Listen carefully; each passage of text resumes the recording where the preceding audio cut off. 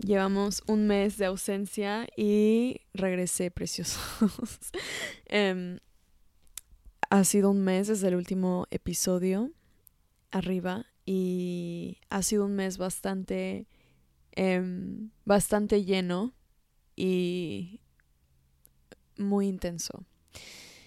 Definitivamente subestimé COVID, subestimé los efectos secundarios que trae y creo que es algo de lo que no se habla mucho, que me encantaría escuchar más en general, como en la narrativa mediática y coloquial, porque creo que lo peor de COVID para mí ha sido el regresar a la actividad y vida normal.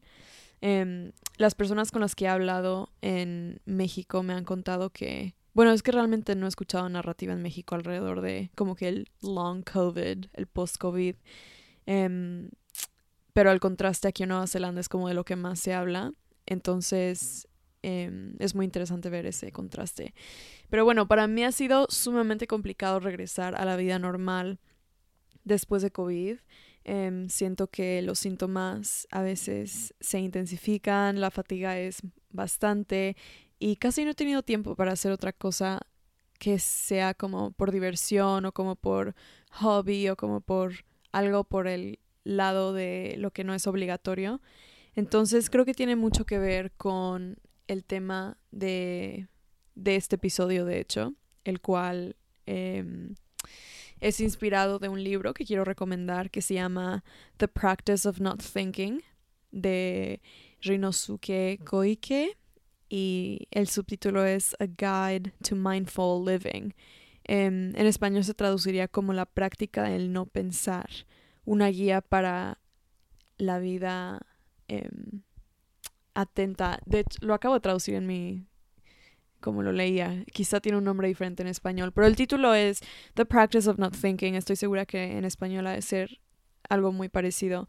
Y es un libro que compré el año pasado y me llamó muchísimo la atención porque una de las cosas que a muchas personas les pasa cuando tratan de meditar, cuando tratan de desconectarse de alguna manera del mundo de las sensaciones, de lo físico, es esta parte como de vaciar la mente, de ponerla en blanco.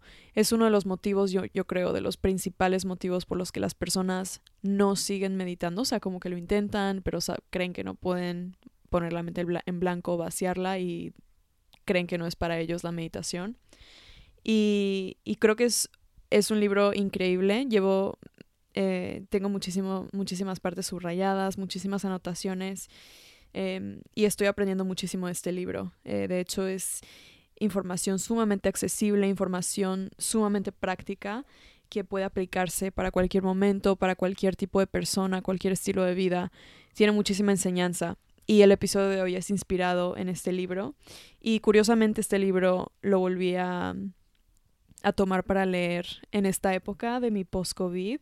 Llevo 5 semanas desde que salí de isolation, así que van 5 semanas de reacostumbrarme al ritmo de mi demandante vida.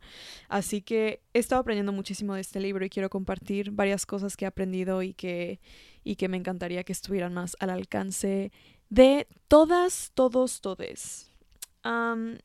Y sí, el tema de hoy es viviendo en el momento, viviendo más en atención, en esta parte como del mindfulness, mindful living, que es una etiqueta que ya se usa muchísimo como en esta era como New Age, que se describiría como que en inglés como esta parte espiritual que muchas tendencias y productos, figuras públicas han tomado como una etiqueta para cierta estética, para cierta narrativa, ciertos criterios, pero de alguna manera al ser tan mainstream, al ser tan como accesible, por así decirlo, en la cultura de internet, como que se le ha perdido el significado y yo estoy fascinada por esos temas, pero a la vez encuentro como mucha controversia, encuentro como mucha incoherencia en estas narrativas. Eh, a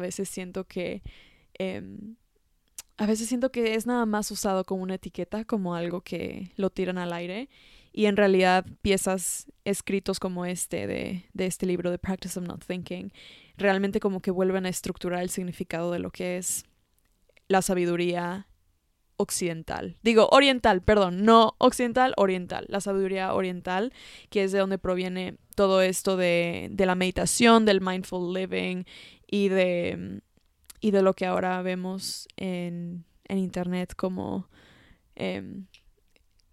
prácticas que se han adaptado a nuestra vida en el occidente. Pero bueno, antes que nada quiero reiterar, ¿qué onda con el COVID largo, con el long COVID? Honestamente, para mí ha sido tan difícil volver a la vida normal. Me canso muchísimo más rápido. Me costó muchísimo volver a hacer ejercicio. A veces tengo como cansancio perpetuo. Me cuesta muchísimo trabajo levantarme. Y lo noto desde COVID. He tratado obviamente de comer mucho mejor de lo que lo hacía antes, que realmente siempre me he preocupado muchísimo por mi comida, por mis alimentos, y es muy fácil para mí porque yo me cocino, yo hago el súper, hago todo, y generalmente estoy bastante en línea con eso, pero ahora es como hago más énfasis y aún así sigo demasiado agotada, así que a veces me ha pasado, o sea, en este tiempo definitivamente he caído más ha sido duro porque he caído como en esta parte del piloto automático, he tenido muchísima ansiedad, he tenido muchísimo, me ha costado trabajo como regresar a mi centro, sentirme más serena. Realmente ha sido muy difícil. Entonces, este episodio es especial en ese sentido porque viene de un lugar de autoexploración, pero también de un lugar más vulnerable donde yo genuinamente estoy en búsqueda de estas soluciones o de este tipo de información que espero sirva para alguien que está en una situación parecida y creo que nunca cae mal algo relacionado a esto. También creo que algo que ha aumentado mi ansiedad de vivir en el presente, que es algo que generalmente desde que inició COVID yo creo de alguna manera mastericé porque se me quitó automáticamente la opción de vivir en otro lugar que no fuese el presente. No podía salir de Nueva Zelanda, no podía regresar a cualquier otro lugar que quería porque pues la situación de las fronteras era totalmente fuera de mi control y se volvió mucho más fácil vivir en el presente porque era literalmente mi única opción, era la única opción donde habría menos sufrimiento, menos ansiedad. Entonces el volver como que a no estar tan aterrizada en el presente fue definitivamente muy shocking, pero bueno, aquí traigo varias de las maneras que también me han estado ayudando muchísimo, ya que estoy obviamente dándome cuenta de cómo esta ansiedad, este piloto automático están como reentrando a mi organismo desde un lugar automático en mi cabeza. Eso es lo que dice mi terapeuta, por lo menos. Ha ayudado muchísimo ese tipo de ayuda terapéutica, pero también me ha dado mucho confort leer libros al respecto. Sobre todo sabiduría oriental. Realmente estoy como en una etapa de estar muy muy interesada en eso. Hay otro libro también que estoy leyendo que se llama ¿Qué es Tao? What is Tao? De Alan Watts. Es un filósofo que habla también mucho de espiritualidad, mucho de sabiduría oriental, como traducida al lenguaje occidental, que es muy muy interesante. Pero bueno, vamos a comenzar con lo básico primero de lo primero, y es cómo el rol de la respiración puede ayudarnos absolutamente a regresarnos a nuestro centro. Una de las maneras que mi terapeuta y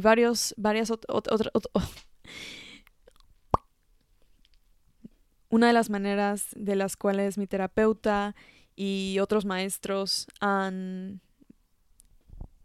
y otros medios han comentado, han como traído a la luz, ha sido como los pequeños recordatorios de cómo podemos regresar nuestra mente, como lo que le llaman the monkey mind, la mente de mono, al presente.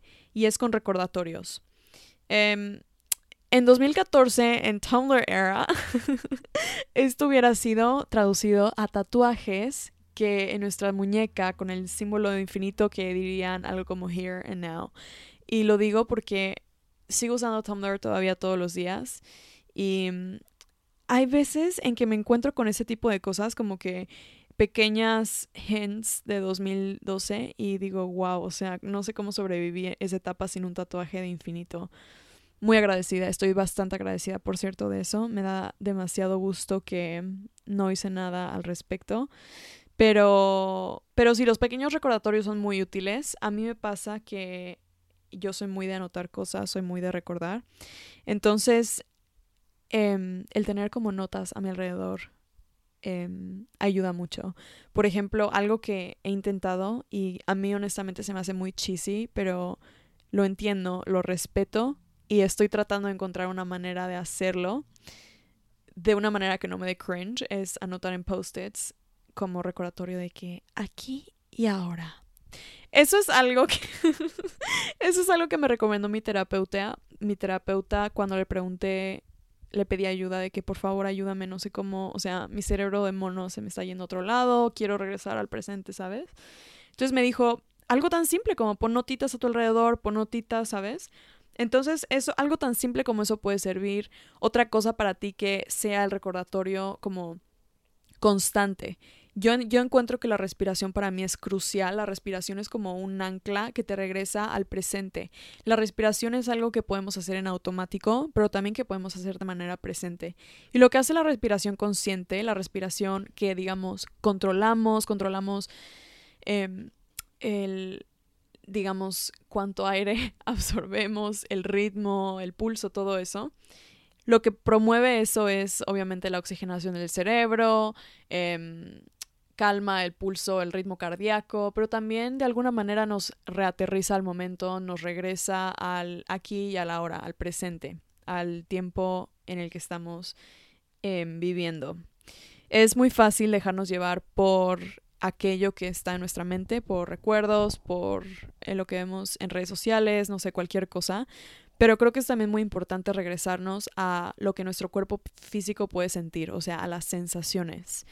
Eh, también en mi, digamos, en mi travesía con mi salud mental, he también aprendido como lo importante que es las sensaciones físicas que nos regresan como que de nuestro cuerpo físico.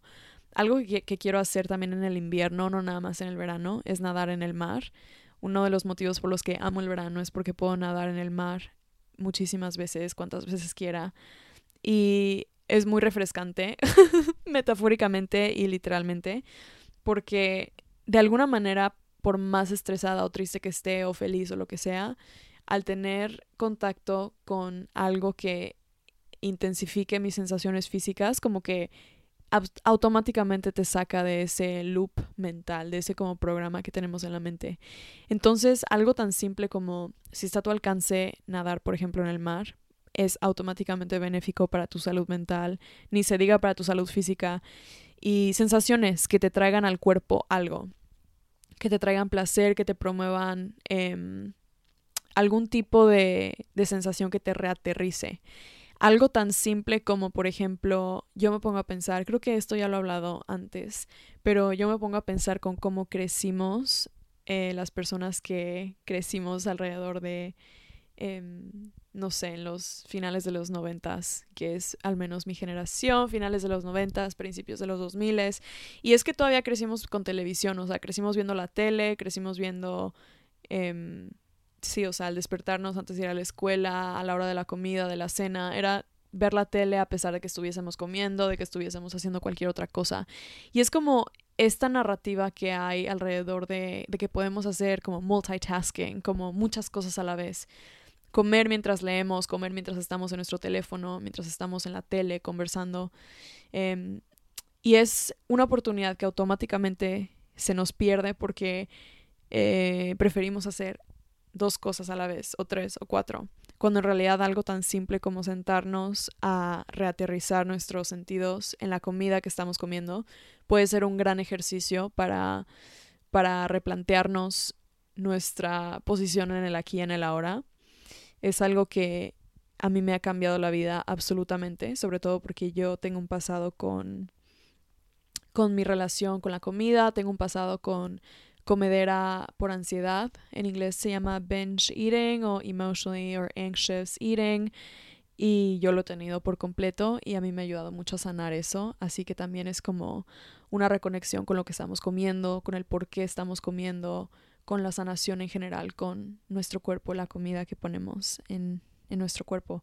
Entonces, algo tan simple como eso, como simplemente sentarnos a saborear, a disfrutar lo que estamos comiendo, lo que estamos respirando, lo que estamos escribiendo, escuchando. Ese acto tan simple es algo que automáticamente nos reaterriza porque nos conecta con nuestros sentidos del cuerpo físico y como que de alguna manera nos saca de este trance mental que es como el machacar el pasado o el futuro, la ansiedad que eso trae. Entonces es algo bastante útil. Creo que aquí toqué varios temas, pero volvemos al punto inicial que era la respiración. O sea, la respiración definitivamente es una herramienta al alcance de todo el mundo que podemos tener. No es nada más un lujo que se puede dar a alguien tomando una hora de yoga o tomando una hora de sauna o de una caminata. Es algo que podemos hacer en cualquier momento. Las respiraciones profundas nos ayudan a aliviar el estrés, nos ayudan a reaterrizarnos y nos calman el heart rate, nuestro pulso cardíaco, para decirlo de una manera más explícita.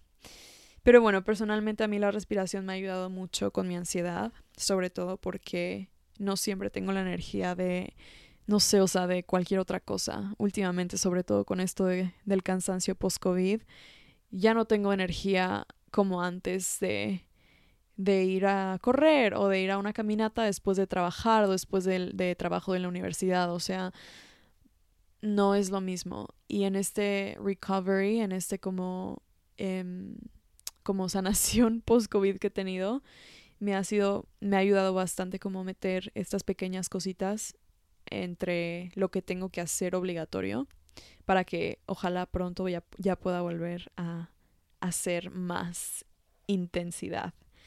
3 journaling prompts, como journaling prompts. Jamás he podido traducir eso. No me gusta mezclar tanto, spanglishar tanto, la verdad. Vamos a buscar cómo se traduce. Estoy segura que va a salir algo como súper fuera de contexto. A ver, prompts. Indicaciones. Sugerencias. Estimulaciones. Bueno, digamos que una writing prompt o una journaling prompt es como una línea que de alguna manera te pregunta algo para que tú lo respondas. Es como aquí dice, como una estimulación a escribir en este caso o una sugerencia. Entonces a mí me ayuda mucho escribir, esto literalmente lo digo siempre, parezco disco rayado, pero el otro día de hecho estaba escribiendo y encontré una listita que escribí hace meses, súper explícita, o sea, como que súper al punto, súper al grano, de lo que para mí significaba, o sea, como que la prompt era cómo para mí se ve demostrar cariño o recibir cariño o algo así, como como care, como apoyo, no sé. Y escribí como súper específicos, escribí cosas como cocinar con personas o el apoyo de no sé qué o que me escuchen, o sea, era súper claro, o sea, todo súper claro y me iluminó muchísimo, o sea, como que eso me aterrizó bastante. Entonces creo que para mí la escritura es una herramienta también súper accesible y súper práctica en la que podemos clarificar tantas cosas y podemos externalizar tanto y desenredar. Así que 3 prompts, 3 sugerencias de escritura es lo que a mí también me ha ayudado bastante como a reconectar con aquello que es vital para mí, tengo que tener cubierto antes de hacer cualquier cosa y sentirme como digamos alineada con lo que tengo que hacer y sentirme como lista para cualquier cosa y cualquier reto. Ok, lo primero es ¿qué me reconecta? Esta pregunta te la puedes hacer en tu mente, la puedes escuchar mientras caminas, cuando haces lo que sea, o lo puedes anotar. A mí me gusta mucho anotarlo y en forma de lista, lo más específico posible, mejor, porque eso te permite que sea más accesible, que sea más a tu alcance, que sea más prometedor a ser hecho. Entonces, ¿qué te reconecta? Esto puede ser tangible, puede ser intangible, puede ser un sentimiento, puede ser lo que sea, algo tan simple como un té en la mañana, algo tan simple como cocinarte algo o algo tan complejo como cualquier otra cosa. Es súper personal, es a la escala de cada quien y puede ser de diferentes dimensiones. No tiene que ser algo específicamente como que tenga lógica o sea correcto. Es simplemente algo que tú sepas que te reconecta. Luego, segunda prompt es, ¿qué me drena? ¿Qué te está drenando? ¿Esté a tu control o no esté a tu control? O sea, por ejemplo, a mí yo noto que me drena obviamente estar usando social media todo el tiempo y eso obviamente está a mi control, pero otra cosa que me está que sé que me drena es el post-COVID, que obviamente no puedo controlar. Entonces, a mi alcance tengo controlar aquello que pues obviamente está en mis hábitos, que es usar cuánto uso mi teléfono, cuándo decido no sé, qué tan seguido decido hacerme comida saludable, qué tan seguido tomo agua. Es un ejemplo medio tonto porque no se me ocurrió otra cosa mejor. Pero lo que está a nuestro alcance que podemos distinguir es lo que podemos cambiar y lo que nos puede ayudar, digamos, como que a balancear con aquello que no tenemos el control sobre. Entonces, ¿qué te drena? Sé lo más específica posible en esto, porque con eso puedes darte cuenta. Y incluso a mí personalmente esta prompt me generó bastante como que, ¿sabes? Porque literalmente me di cuenta que, o sea, obviamente yo es como estoy consciente, ¿no? Digo, wow, o sea, redes sociales todo el tiempo, ¿sabes? Uso redes sociales todo el tiempo. Pero literalmente me sorprendí porque encontré cosas que ni tenía idea que me drenaban. Personas entre esas cosas. Y son cosas que salen de la nada que te das cuenta que puede ser algo tan simple como, digamos, planes ¿sabes? Como que planes que salen a último minuto, a los que dices que sí, o incluso gastos chiquitos que haces que sabes que luego te generan estrés. O sea, algo tan simple como eso, que quizá no te das cuenta porque lo ves en tu vida diaria, es algo que realmente puede hacer un cambio gigante en tu bienestar, en tu well-being. Entonces, ¿qué te drena? Puede ser también en forma de lista, puedes hacerlo como burbujitas, como lo que quieras, imágenes, lo que sea, lo que sea. Luego, tercera prompt es, ¿qué me repone energía? ¿Qué me repone energía? Es algo que a mí constantemente es una lista, de hecho, que renuevo cada cierto tiempo porque es sumamente importante. Esto es cambiante, o sea, una de las cosas más fascinantes de pues no sé, o sea, de escribir, de saber del autoconocimiento, de saber tus maneras, de intentar fracasar, ¿sabes? Es que todo cambia, es que todo es constante cambio, constante aprendizaje. Literalmente es son como estaciones, o sea, viene como estaciones, viene como agua de mar. Uy, qué poética ando hoy. Viene como agua de mar, viene como olas y cambia, o sea, cambia todo el tiempo. Entonces, a mí me encanta tener este prompt cerca de mí o hacerlo seguido, en forma de lista sobre todo específica, incluso como recordatorio, como decir, mira, esta época era así o esta época, ¿sabes? ¿Qué me repone energía? ¿Qué te repone energía? Puede ser igual, o sea, lo mismo, algo tan simple o algo tan complicado o tan, no complicado en el sentido de la palabra negativo, sino algo tan complejo como algo más grande de lo que tú eres, ¿sabes?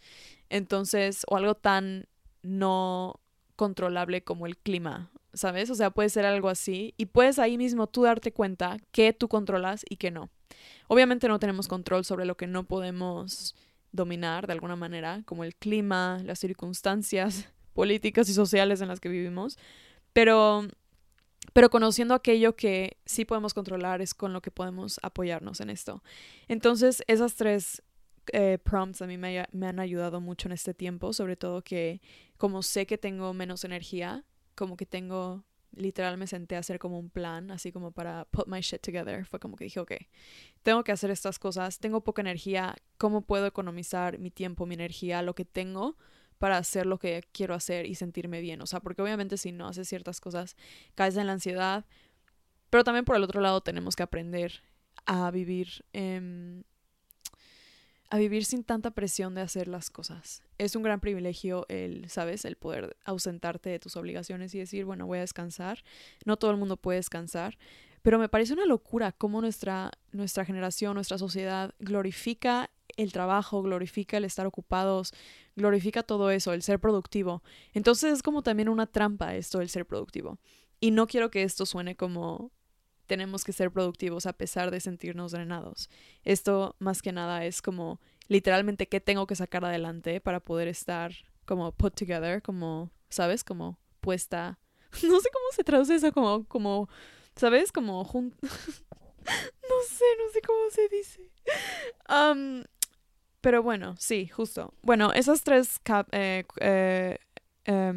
prompts son muy, muy buenas. Luego tenemos aprendizajes más como explícitos que saqué del libro, The Practice of Not Thinking, de Ryunosuke Koike.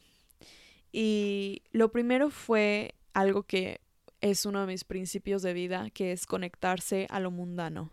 Conectarse a lo que está pasando en lo mundano. Algo que jamás había pensado en mi vida fue lo que el libro sugiere, como que en esa parte de conectarse a lo mundano, es a través de los sonidos. ¿A qué suena lo mundano? Y yo soy una persona que a pesar de vivir muy conectada con lo mundano, porque al final de cuentas, pues obviamente para estar en paz con mis circunstancias presentes, para estar en paz con mi atmósfera actual, se tiene que conectar con lo mundano. Pero jamás había visto de este lado, que era del lado de que el autor sugiere como hacer un experimento y separarnos de estar aislados escuchando música, por ejemplo. O sea, como que sugiere como para algunas personas puede ser muy complicado tener plática con ciertas personas, estar como engaged, como estar presentes en ciertas conversaciones, en ciertas pláticas, en ciertos escenarios, porque la música, en este caso, como otras cosas, sobreestimulan el cerebro, nos estimulan muchísimo y es una puta bendición. Perdón, no puedo decir groserías. Es una bendición, nos trae tanto, pero a la vez definitivamente, o sea nos ausenta del mundo físico en el que estamos en ese momento y del momento presente que puede verse más aburrido en comparación de lo que estamos escuchando. Definitivamente yo creo que la música es crucial y es vital y no me imaginaría vivir en un mundo sin música o donde yo no pudiera escuchar nada. Pero experimenté esto y no fue por nada más querer ver qué pasa, fue porque literalmente tuve que mandar a reponer mis audífonos y tenía los de cablecito y dije, me arde muchísimo, o sea, como que no puedo tenerlos tanto tiempo porque me duelen, siento que están muy grandes para mí. Y dije, vamos a ver cómo es mi vida sin música por una semana o algo así. Y es muy interesante ver cómo realmente, a mí generalmente yo no soy fan de las conversaciones como chicas, ¿sabes? Como las conversaciones mundanas de, hola, ¿cómo estás? Bien, ¿y tú? El clima, jaja, ¿sabes? Generalmente no puedo, me siento incapable. Es como que o hecho la plática de 1 hora, te cuento mi vida entera y, ¿sabes? O no digo nada, o de que hola, ya. Pero me di cuenta que realmente empecé a disfrutar la small talk, la plática breve, como la plática mundana. La empecé a disfrutar y realmente empecé a encontrar de alguna manera un placer en esos momentos de silencio, momentos de no saber qué decir, o ¿sabes? O sea, fue como lo aprecié y me gustó.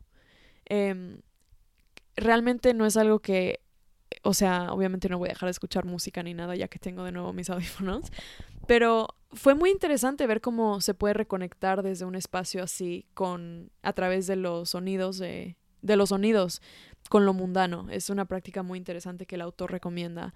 Y realmente recomiendo muchísimo este libro porque tiene muchísimas cosas prácticas y de hecho te sugiere como pequeños ejercicios. Y ese fue uno de los que hice y me ayudó mucho y me gustó bastante descubrir que de alguna manera puedo disfrutar la small talk.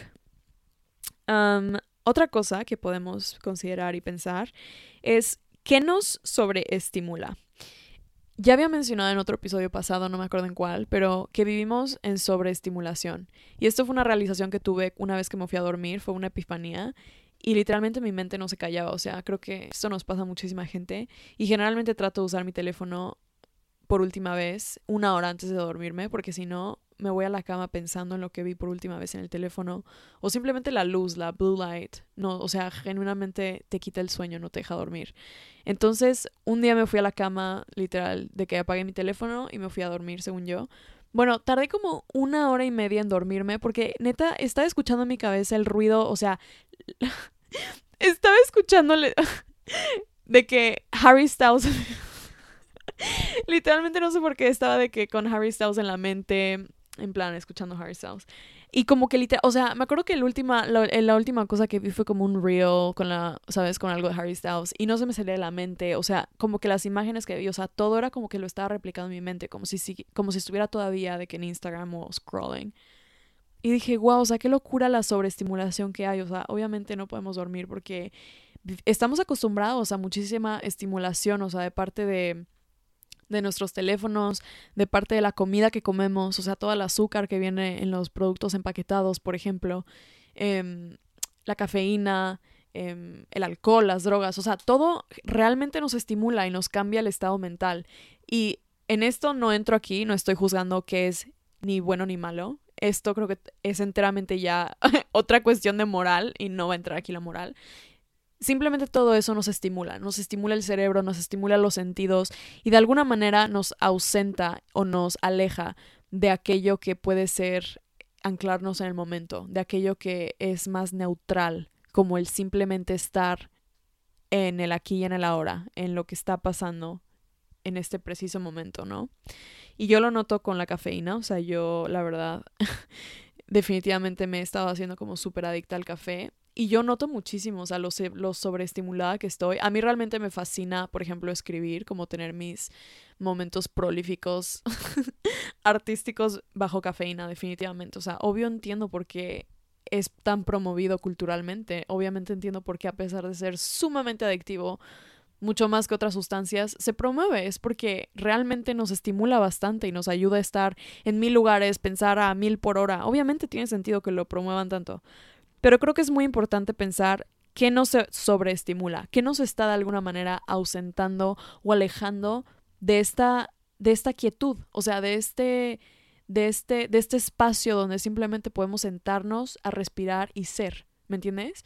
O sea, creo que es muy importante porque por más buena, digamos, que sea la cafeína para mi carrera, para mí, no sé, para los propósitos que tenga, de alguna manera me está alejando de este sentimiento de simplemente estar en paz en cierto momento.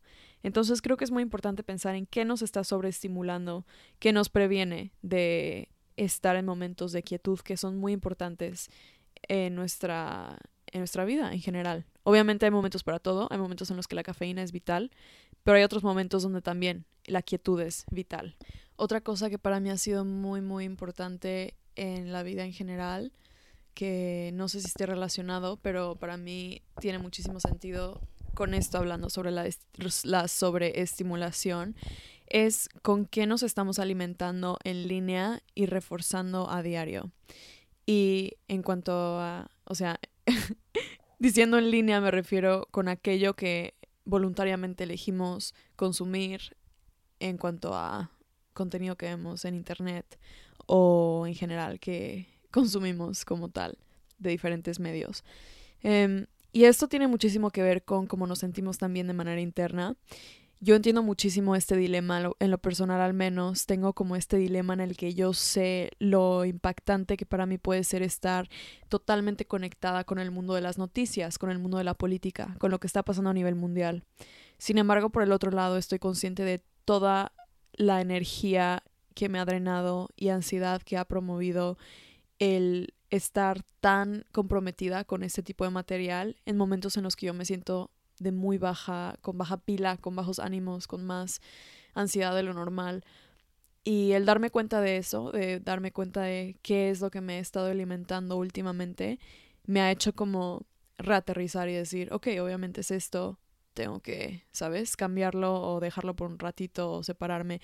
Algo así, porque es muy fácil caer en esta espiral de que refuerza este sentimiento y como conforme más se refuerza, más familiar se va haciendo, y conforme más familiar algo es, menos objetividad podemos poner al verle, menos críticamente lo vemos como algo externo a nosotros y lo vemos como algo más nuestro.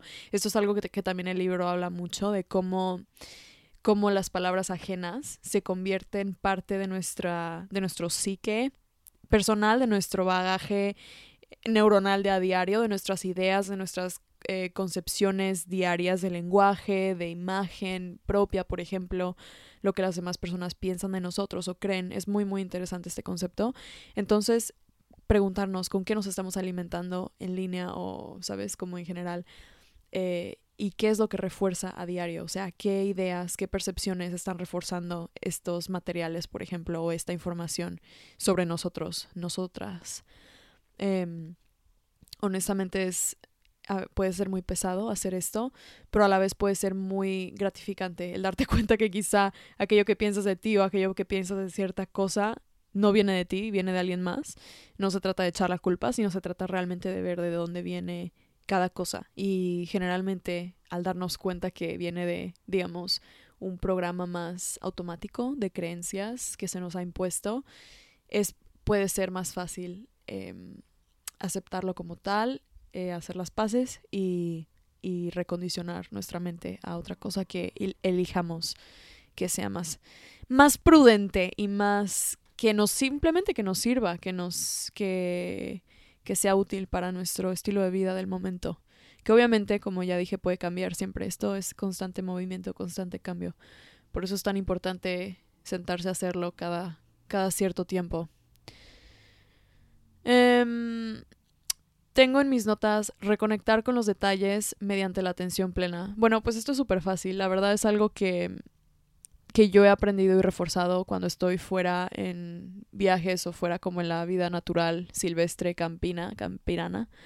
Y es algo tan simple como observar. O sea, observar, a veces yo me doy cuenta como hasta parece que somos inmunes a sentarnos nada más a ver la ventana.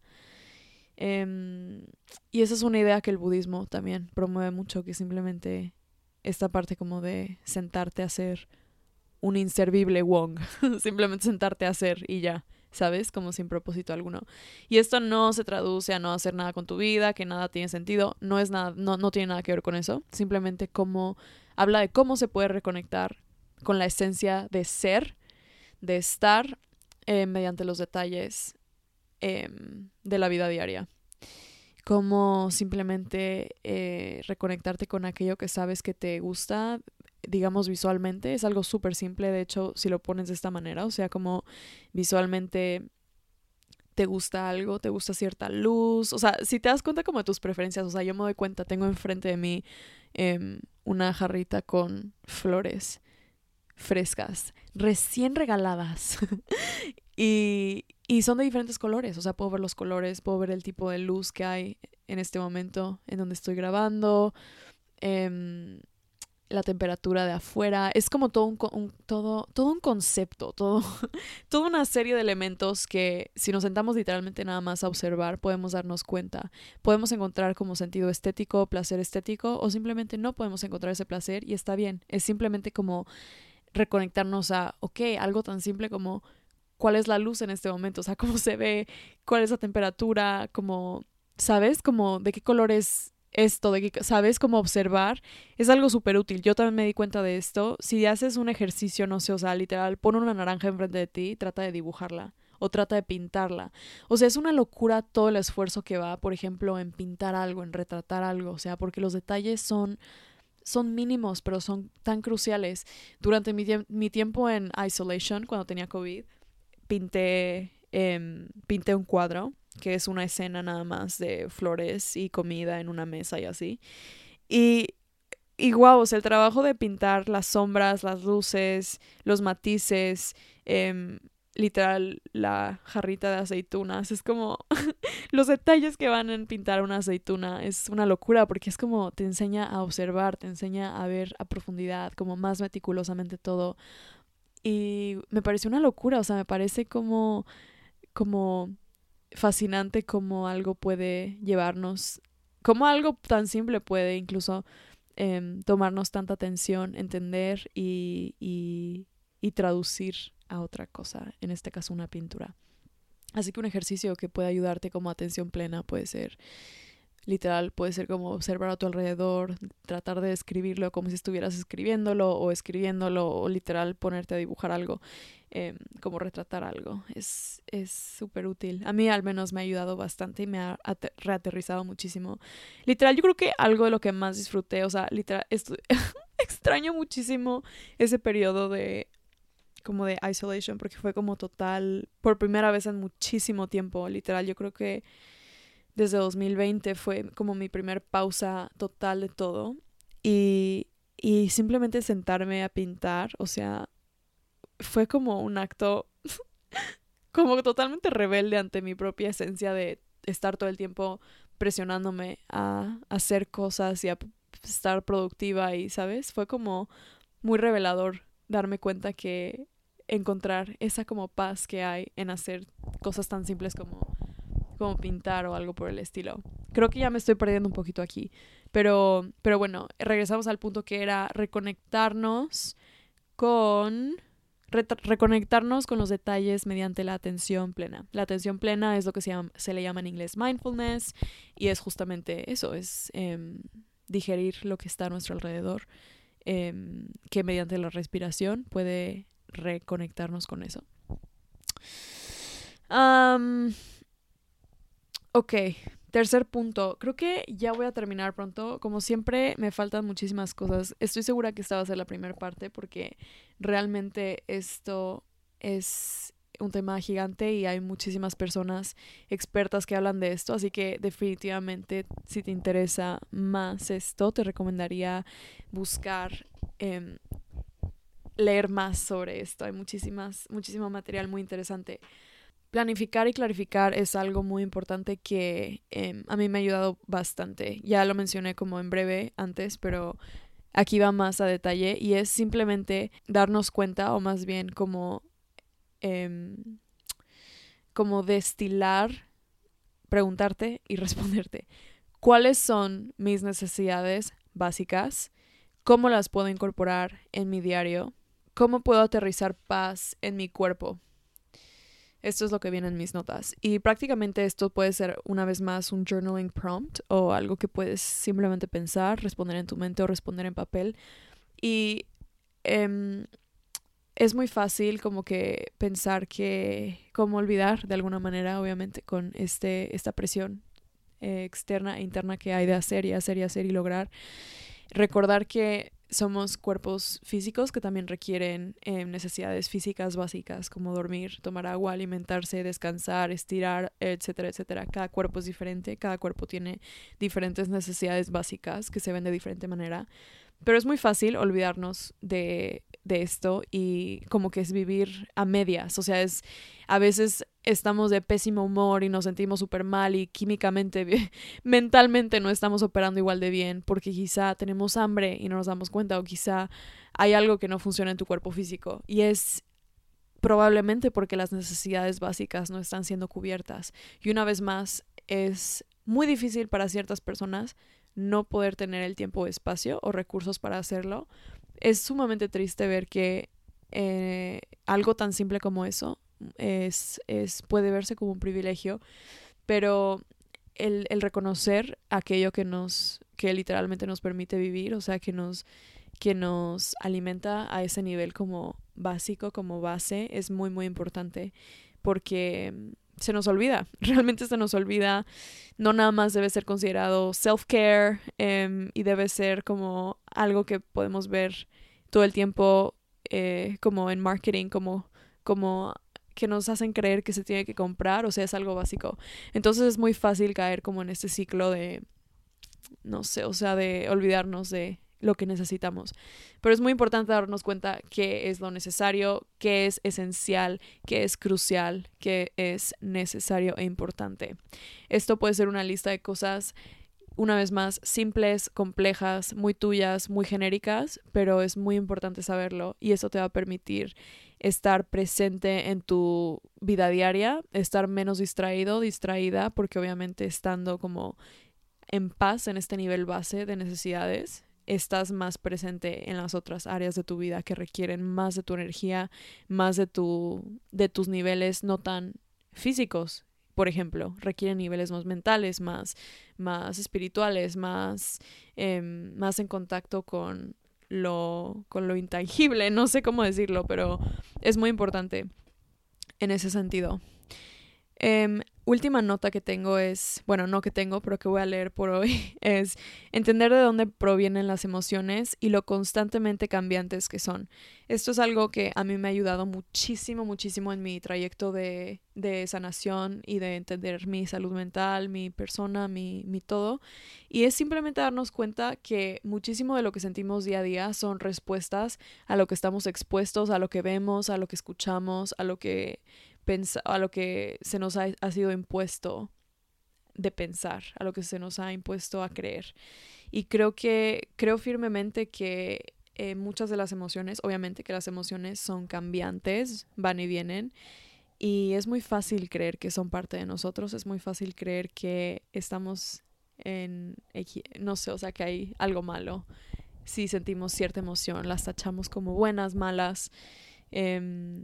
Y creo que es importante reconocer que las emociones pueden verse con neutralidad y si las abrazamos y las permitimos estar, podemos estar más en paz y más presentes con aquello que estemos transitando en vez de querer escaparlo. Así que entender cómo es que llegan a nuestra mente o a nuestros sentimientos las emociones puede ser muy útil porque, por ejemplo, es muy fácil atribuirnos la culpa de lo negativo a nosotros, así como lo positivo, es muy fácil.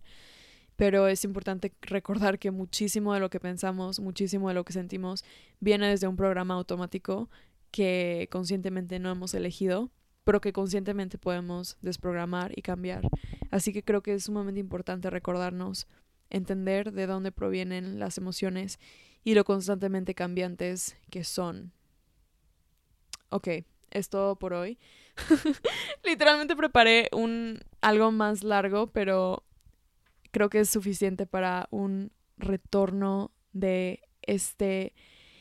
em, de este podcast. Muchísimas gracias por escuchar, muchísimas gracias por conectar. Espero que de alguna manera u otra te funcione. Descarta lo que no te funcione, lo que no te sirva, lo que no resuene. Y si te gusta este episodio, si te gusta el contenido en general, por favor y gracias, compártelo con quienes creas que también vayan a conectar. Estoy en Instagram en @amorapodcast para que me envíes preguntas, dudas, lo que tú quieras, fotos de tu perro, de lo que estás leyendo, etcétera. Siempre estoy en busca de buenas recomendaciones para leer, así que ahí estamos. Espero que tengas una gran semana, un gran inicio de mes. Es junio, que no entiendo qué está pasando con el mundo, que ya es junio, es una locura. Hace 2 años fue la primera vez que grabé el primer episodio para el podcast pasado, previo a este, y va a ser ya casi un año que salió Amora y estoy muy contenta, estoy como muy orgullosa de hasta dónde hemos llegado, cuántas personas han estado escuchando y compartiendo. Realmente me llena muchísimo porque no es un trabajo nada más mío, sino es realmente de todas las personas que escuchan. Así que muchas gracias por escuchar, muchas gracias por compartir y pues nos vemos pronto y ay, siempre me siento muy incómoda haciendo esto, pero bueno, sí, espero que tu semana y tu mes y todo vaya fenomenal. Amor, paz, luz y menos ansiedad. Chao.